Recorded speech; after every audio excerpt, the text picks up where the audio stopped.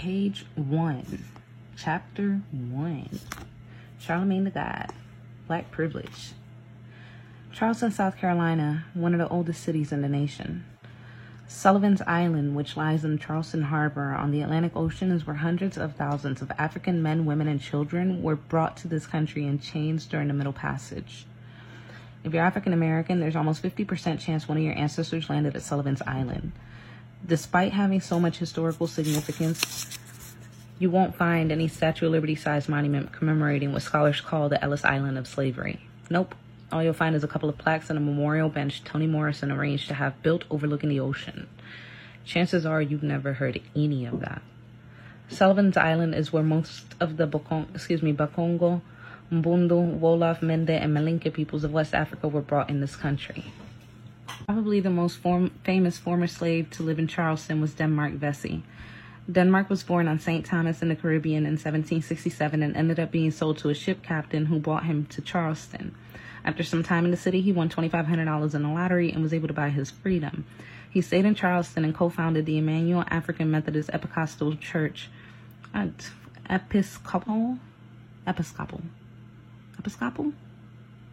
Episcopal Church in an effort to aid the slaves in the area. After doing all he could for the slaves through the church, Denmark decided that working with local white leaders wasn't getting him anywhere. So in 1822, he started secretly organizing a slave revolt in Charleston and the surrounding area.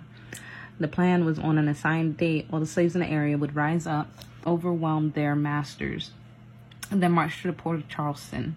From there, they'd sail to freedom in Haiti, which had recently won its independence from France.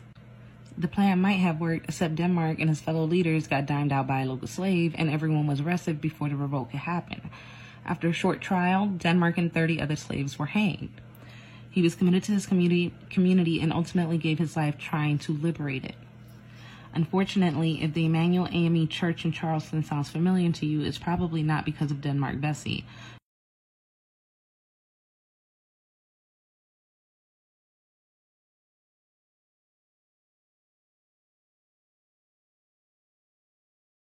So clearly, the more things change, the more things stay the same in Charleston. This is why we need to celebrate heroes like Denmark Vesey whenever we get a chance instead of letting them become a footnote in history. Another thing you should know about Charleston is that it's the center of the Geechee culture.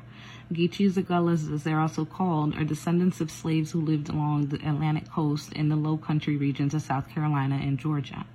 Even though they've been in America for hundreds of years, Geechees still have a very close connection to African cultures and languages. I've met Geechees who speak dialect that's closer to African languages than English. Scholars continue to trace the first African arrivals who merged African, Native American and European cultures into what are now known as the Gullah Geechee people. Because of their historically isolated locations and strong sense of identity, the Gullah are said to have preserved more of their African cultural heritage than any other group of African Americans. They speak a blended language, similar to that of Creole spoken in Sierra Leone and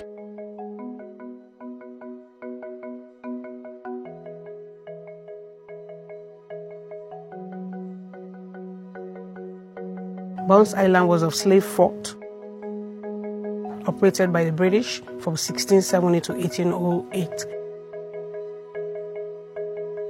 Thousands of Africans passed through its doors on their way for a life of captivity in the West.